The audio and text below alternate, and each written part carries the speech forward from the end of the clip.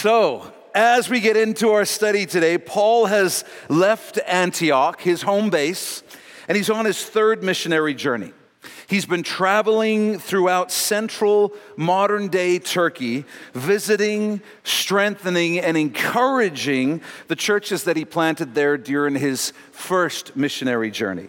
And here in Acts 19, Paul is going to return to the city of Ephesus, where he will enjoy 3 of the most profitable years of his ministry, a season many scholars consider to be the pinnacle of Paul's ministry. If you were with us last week, you'll recall that Paul left his dear friends Aquila and Priscilla in Ephesus, when he briefly stopped there on his journey home at the end of his second missionary journey. They would host the first church in Ephesus in their home, and they were pillars of that young church.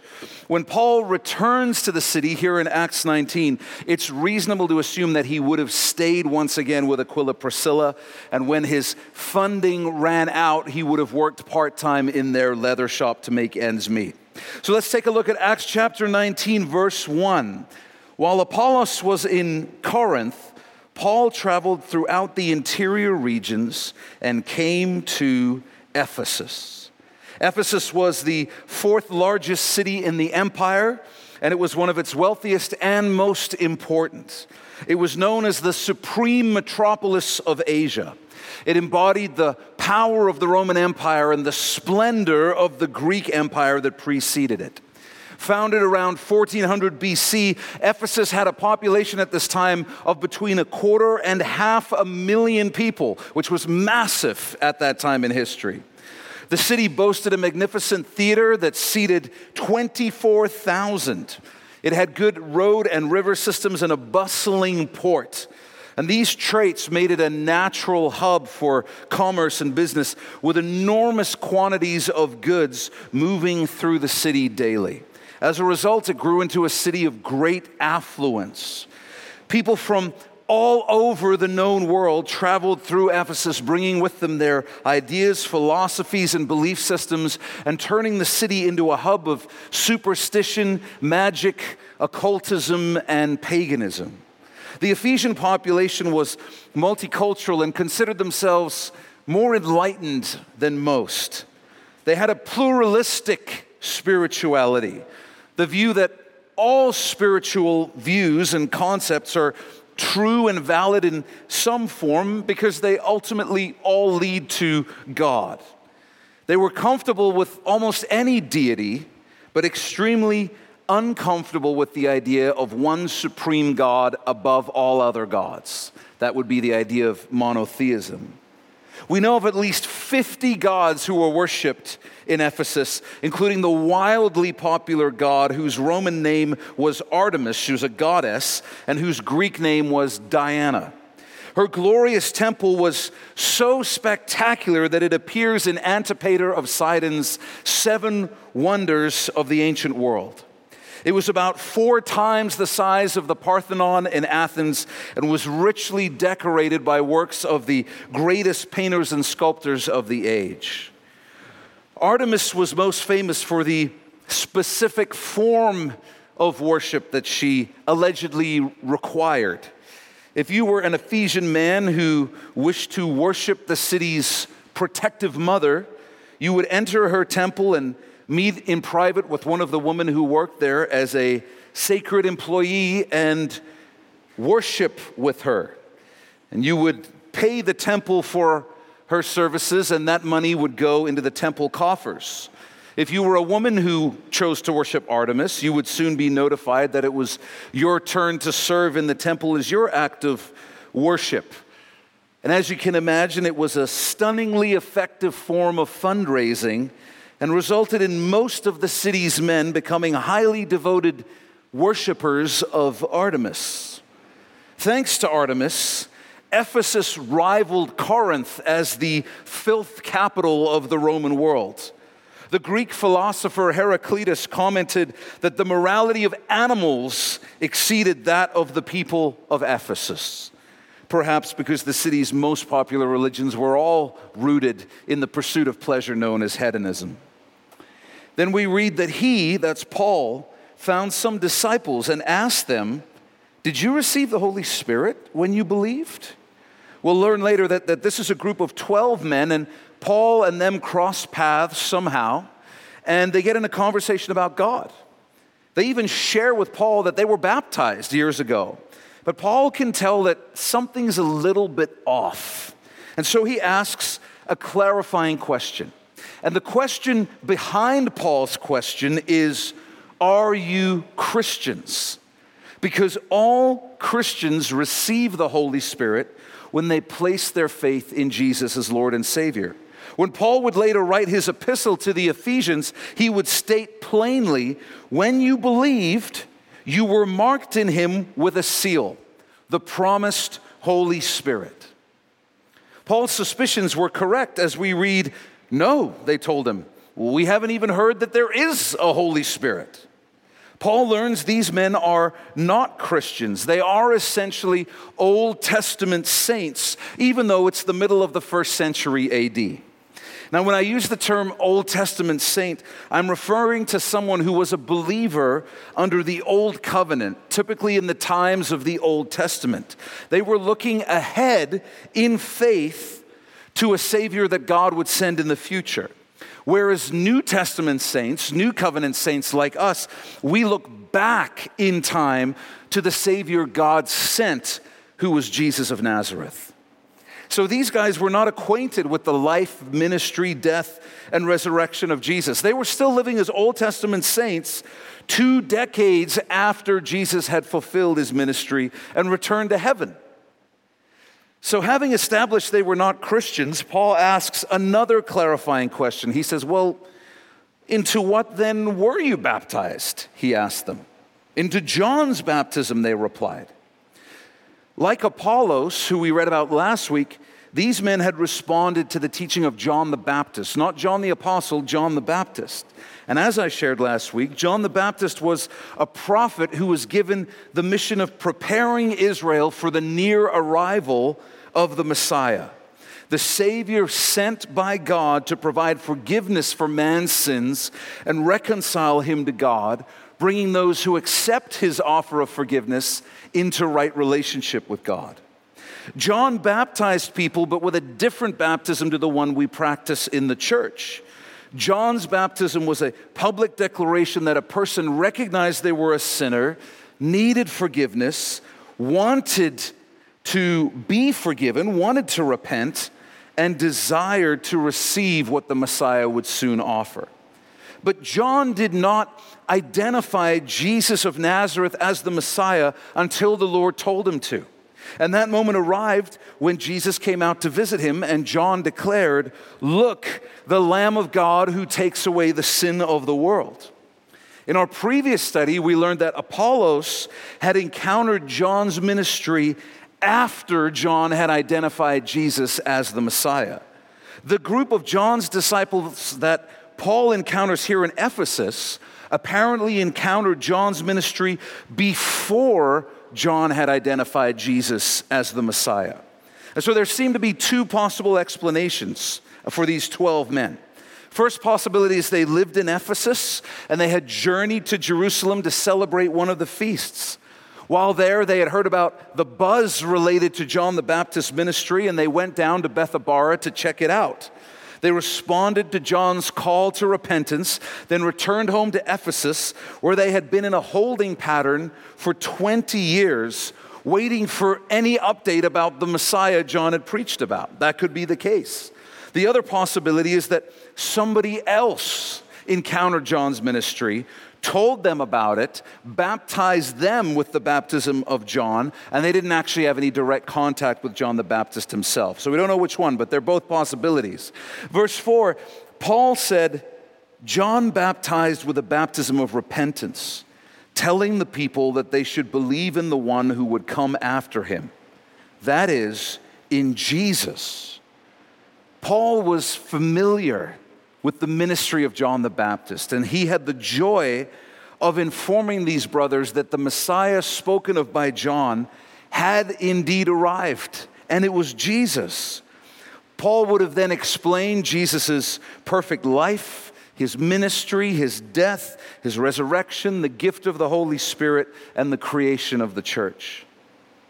Theologically, it's a small but important point that when Paul realizes these men don't have the Holy Spirit, he doesn't teach them about the Holy Spirit.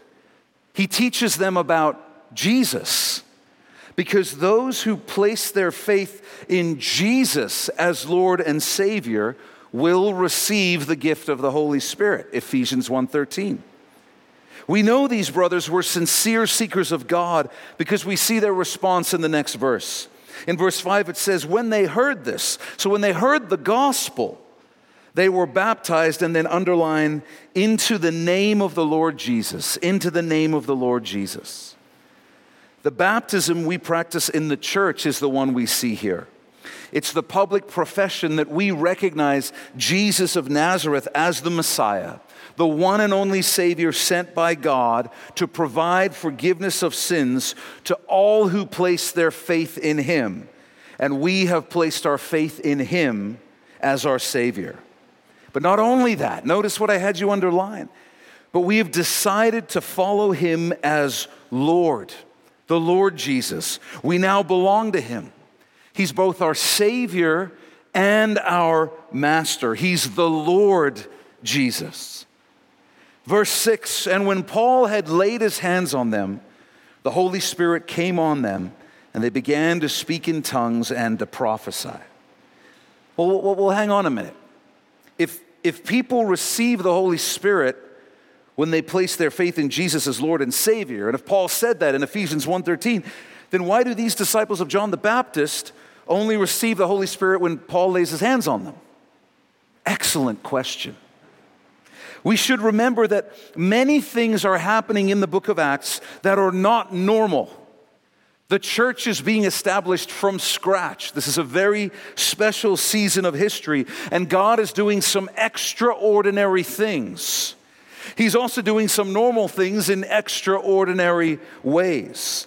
And the reason in play here seems to be to explicitly link the ministry of Paul to Pentecost and the ministry of the other apostles, clarifying that they preach the same gospel and that those who respond to it receive the same Holy Spirit and become part of the same church. The external evidence of them receiving the Holy Spirit is the same as on Pentecost in Acts chapter 2, where we read, they were all filled with the Holy Spirit and began to speak in different tongues as the Spirit enabled them. And you'll recall the crowd that gathered around them in Jerusalem in Acts chapter 2 said, we hear them declaring the magnificent acts of God in our own tongues. That seems to be partly, at least, what's meant by the word prophesy in Acts 19:6. It seems they were speaking out praises and blessings to God. So when they received the Holy Spirit on Pentecost in Acts chapter 2, and here in Ephesus in Acts 19, the external evidence is the same, linking the two events together. And if you want more information about what tongues is, you can go to the website and watch or listen to the message I taught on that subject back in Acts chapter 2, verse 4. I've put the link on your outline. When these men in Ephesus received the Holy Spirit by Paul laying his hands on them, there's a link made to the way the Samaritans received the Holy Spirit when the apostles John and Peter laid their hands on them in Acts 8:17. And so when you put it all together, it seems the Lord chose to give the Holy Spirit to these 12 men in this way to make it clear once again that Paul was indeed a legitimate apostle, just like John, just like Peter, and that everyone who placed their faith in Jesus was receiving the same Holy Spirit and becoming part of the same church, whether you were an Old Testament saint, a Samaritan, a Gentile, or a Jew. And if you want more clarity on the events of Pentecost in Acts chapter 2 and what it means to be filled with the Holy Spirit or what the purpose is of being filled with the Holy Spirit, I'd again encourage you to go to the website, go back to some of those earlier studies we did in Acts chapter 2 where we explain those things in detail. Now, thinking back to our previous study, you'll recall that Apollos had received the Holy Spirit. He was fervent in spirit. He was preaching with the power of the Holy Spirit. But he too had responded to the ministry of John the Baptist.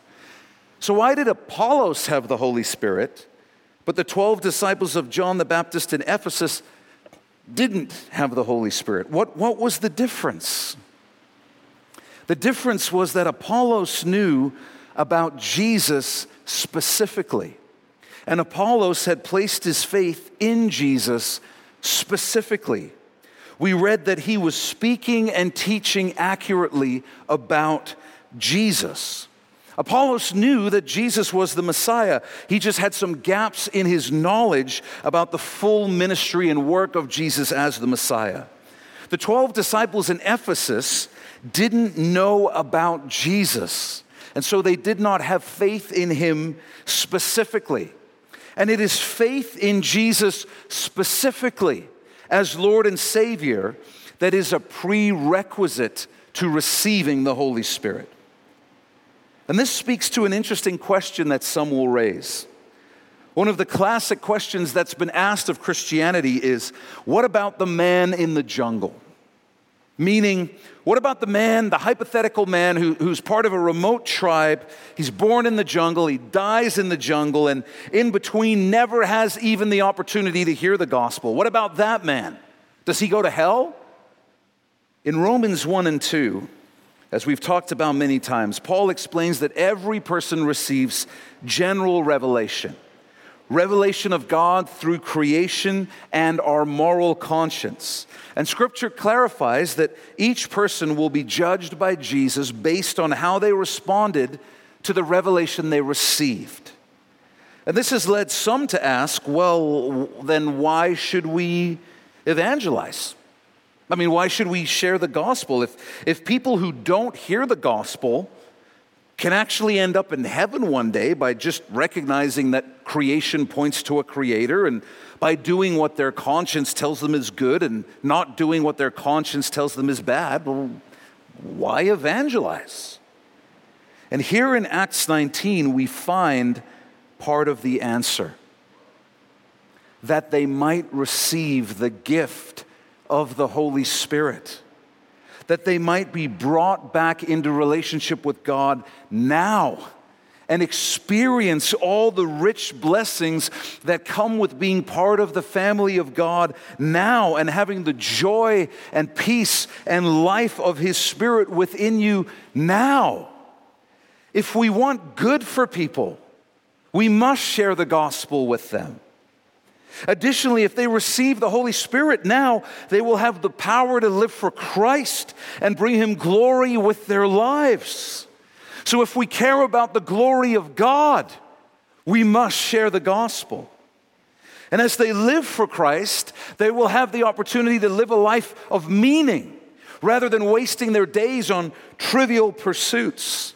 They'll have the opportunity to accumulate eternal rewards. Indeed, if we care about God's glory and man's good, we must share the gospel.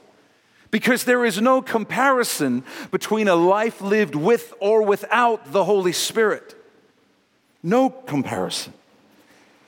Verse 7, it says, now there were about 12 men in all. And so these men and their families would have then become part of the early church in Ephesus in the house of Aquila and Priscilla. In Acts 18, verses 19 through 21, previous chapter, we read about Paul's first brief visit to Ephesus, where he entered the synagogue and debated with the Jews. When they asked him to stay for a longer time, he declined. But he said farewell and added, I'll come back to you again if God wills. They wanted to hear more from Paul. And the Lord did indeed will Paul to return. And so when Paul does, he picks up right where he left off. And we read in verse 8, Paul entered the synagogue and spoke boldly over a period of 3 months, arguing and persuading them about the kingdom of God. Now remember, the Jews had a very different expectation for the Messiah. They believed he would free them from Roman oppression and restore Israel to a place of prominence among the nations. They believed that's what the kingdom of God would look like when it came. And that's what the Messiah would bring. And it was really interesting. I was watching this morning William Lane Craig, who's probably the most eminent philosopher in the world today, strong Christian. He was on Ben Shapiro's show talking with him about why Jesus is the Jewish Messiah. And it was so interesting to hear Ben Shapiro, who's a Jew, repeating this exact thing. He's saying Jesus can't be the Messiah because all Jews know that the Messiah is going to do things like restore Israel's prominence among the nations, free her from her enemies, and all these sorts of things. Literally, that is still the present day belief of Orthodox Jews. And so he was kind of surprised when William Lane Craig says, yeah, Christians know that that's the Jewish expectation. We just believe that Jesus taught that expectation was not biblical. That's not what the scriptures said in their entirety about the work of the Messiah. And so the essence of Paul's preaching to the Jews was the gospel message and explaining how Jesus fulfilled all these Old Testament messianic prophecies, even though it didn't look like they thought it would. It took a mighty, mighty work of the Holy Spirit to break through these deeply entrenched paradigms in the Jewish mind. Indeed, every time a Jew would turn to Christ in the early church, that is a miracle because it took them making a 180-degree turn from beliefs they had been raised in their entire lives. It took much arguing and persuading them about the kingdom of God, but Paul faithfully lectured, answered questions, and engaged with those who challenged his teaching. Verse 9, but when some became hardened and would not believe, underline hardened and would not believe, I'll come back to it, slandering the way in front of the crowd, he withdrew from them, taking the disciples, and conducted discussions every day in the lecture hall of Tyrannus. You'll recall that the way was an early term for Christianity derived from Jesus' statement, I am the way, the truth, and the life. So some of the Jews in the synagogue hardened their hearts and refused to respond to the Holy Spirit calling them through Paul's preaching. And these stubborn men quickly stirred up trouble and made Paul's ministry in the synagogue untenable. And this made me think, how often do we struggle to accept when a paradigm we have about the kingdom of God turns out to be wrong? How often do we get angry or frustrated when our expectations turn out to be different from the Word of God? This is not an exclusive issue for new Christians or baby Christians.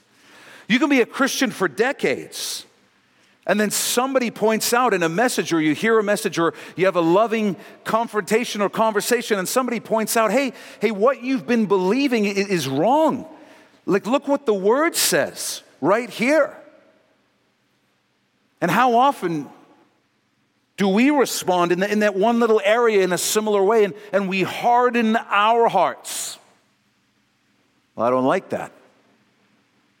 I don't want to hear that. Let's talk about something else. Why are you slowing down your speech, Jeff? Let's keep it moving. And when that happens, we face the same decision the Jews in Ephesus face. Will we embrace the glorious truth even if it looks different from how we think it should? Or will we just become hardened and refuse to believe, refuse to hear, refuse to see? Say, no, my old paradigm's working just fine for me, thank you very much. One of the greatest truths that anyone who has followed Jesus for a long time will discover is that you have to be absolutely ruthless in how you deal with your thoughts, opinions, and emotions. You have to be absolutely ruthless. Over and over again, you have to go back to the questions, is it true? And what has Christ commanded? You have to say, it doesn't matter what I think. It doesn't matter what I feel. It doesn't matter what I want. Is it true? What has Christ commanded? You realize you must become ruthless in crucifying your flesh because the heart is more deceitful than anything else. And there's a way that seems right to a person, but its end is the way of death. If you're not aware, it is not natural to suppress one's opinions and desires and to instead exalt God's opinions and desires. It's not natural. It doesn't come easy, ever. That's why God gave us the Holy Spirit, to give us the power and the option to choose His way rather than our own. But even when we have the Holy Spirit, being led by Him is not a natural action for us. We have to choose to be led by Him, moment to moment. And we have to be ruthless in our rejection of our flesh. The desire to become ruthless grows from finally recognizing, just through reps and repeated failure, that my ways lead to death, but the Lord's ways lead to life. It comes from finally having the light bulb turn on one day and just notice the pattern that, hey, my ways tend to produce destruction and death in my relationships. My ways tend to produce death and destruction in my mental health and my daily life, and you name it. But the Lord's ways lead to life. It's really weird. Like when I do things the Lord's way, I experience life, but when I do things my way, I experience not that. And it's super consistent. It's almost like there's some sort of law in play here. And when you finally get tired of seeing the results of doing things your way, and you respond to the conviction of the Holy Spirit, a desire is birthed in you, and you begin to pray, Lord, help me to be ruthless with my sin. Please help me, because I want life. I want you. There's only life or death in every area of life. All of us are trending in one of those two directions in every area of our lives right now. Some faster than others, some slower.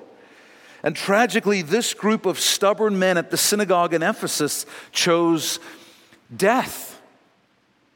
They chose to reject the truth and instead choose the path that leads to death. And this will mark Paul's last interaction with a synagogue in Luke's record. So Paul takes those who had responded to his teaching with him, and he leaves the synagogue.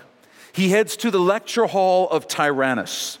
Now, this may have been a school owned by a philosopher named Tyrannus, or it may have simply been a public building where Tyrannus taught.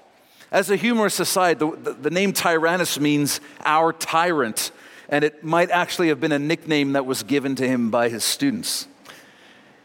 Now, in this part of the world, it gets hot. It gets really hot. If you go to Greece or Turkey or anywhere around the Aegean in the summer, it is insanely hot. And so they developed a daily schedule very different from ours. They would typically get up with the sun and work from around 7 a.m. to 11 a.m. and then break for the hottest part of the day from around 11 a.m. to 4 p.m.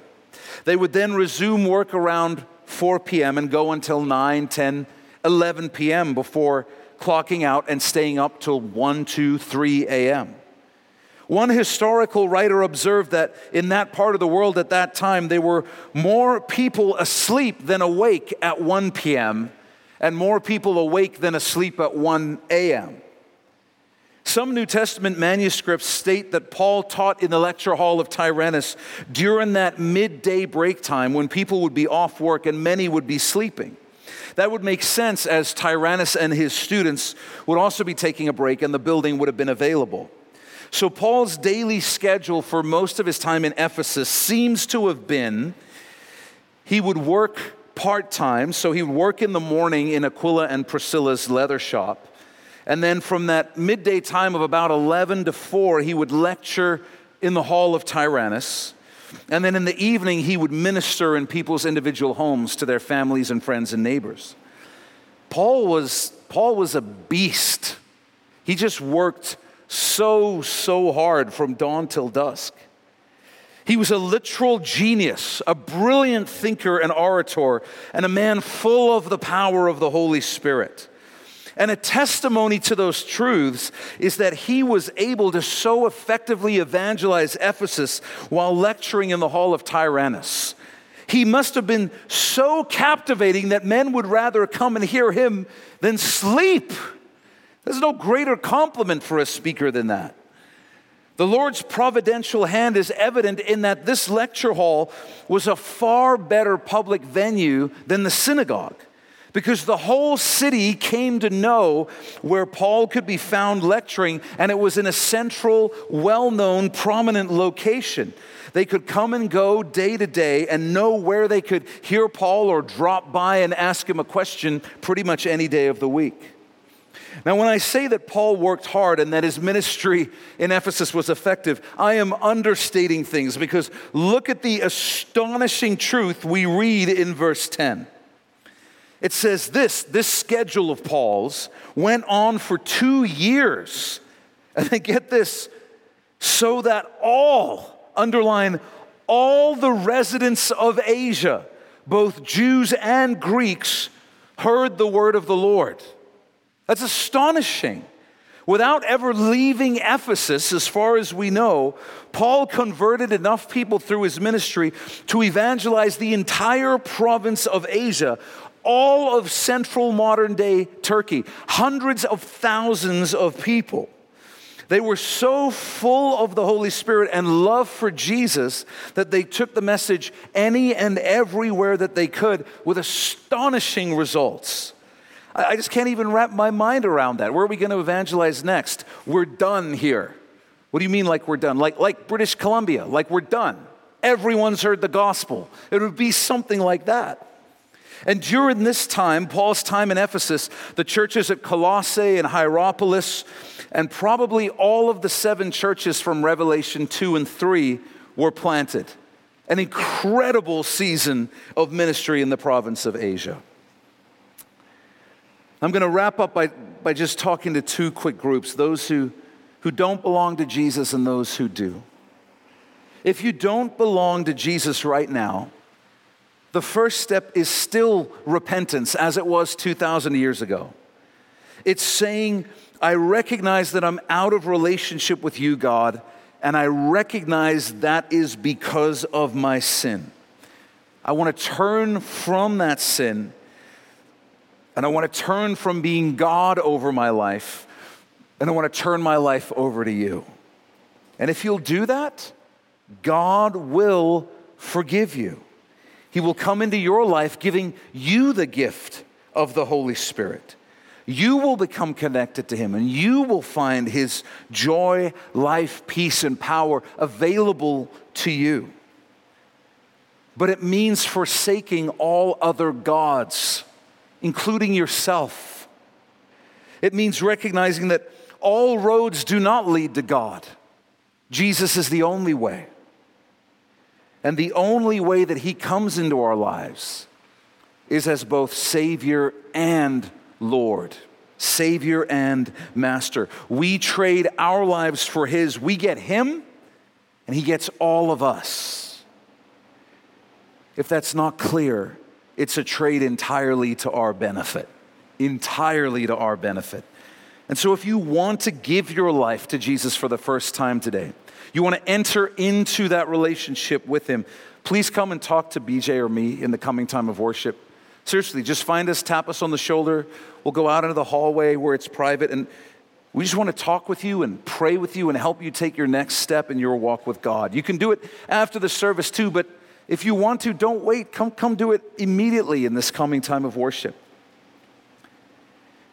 Now, if you do belong to Jesus,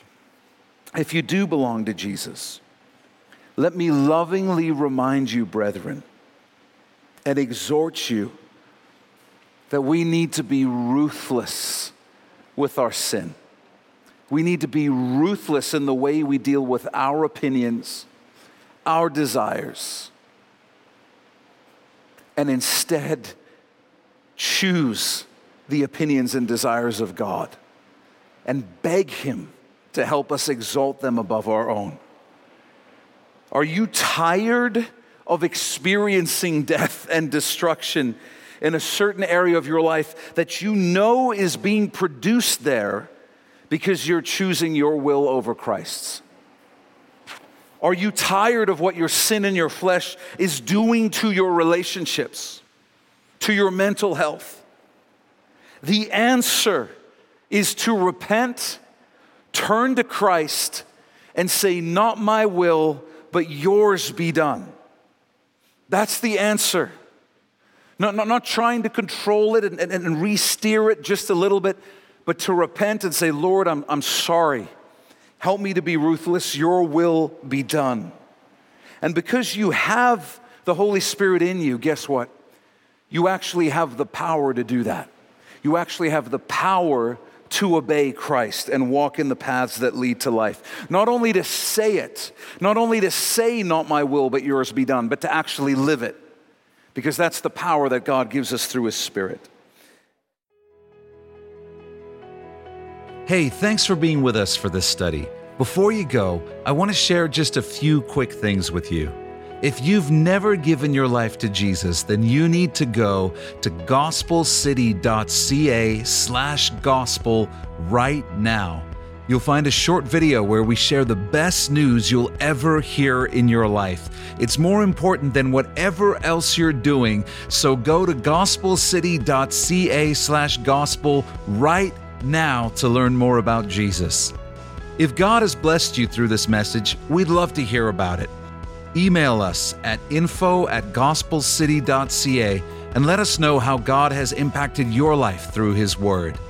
If you'd like to support the teaching ministry of Gospel City through financial giving, you can do so by going to gospelcity.ca/give. And finally, I want to invite you to follow us on Facebook, Instagram, and Twitter for updates and encouragements throughout the week. And you can find all those links in the top right corner of our website. We love you, Uppercase C Church. Be blessed.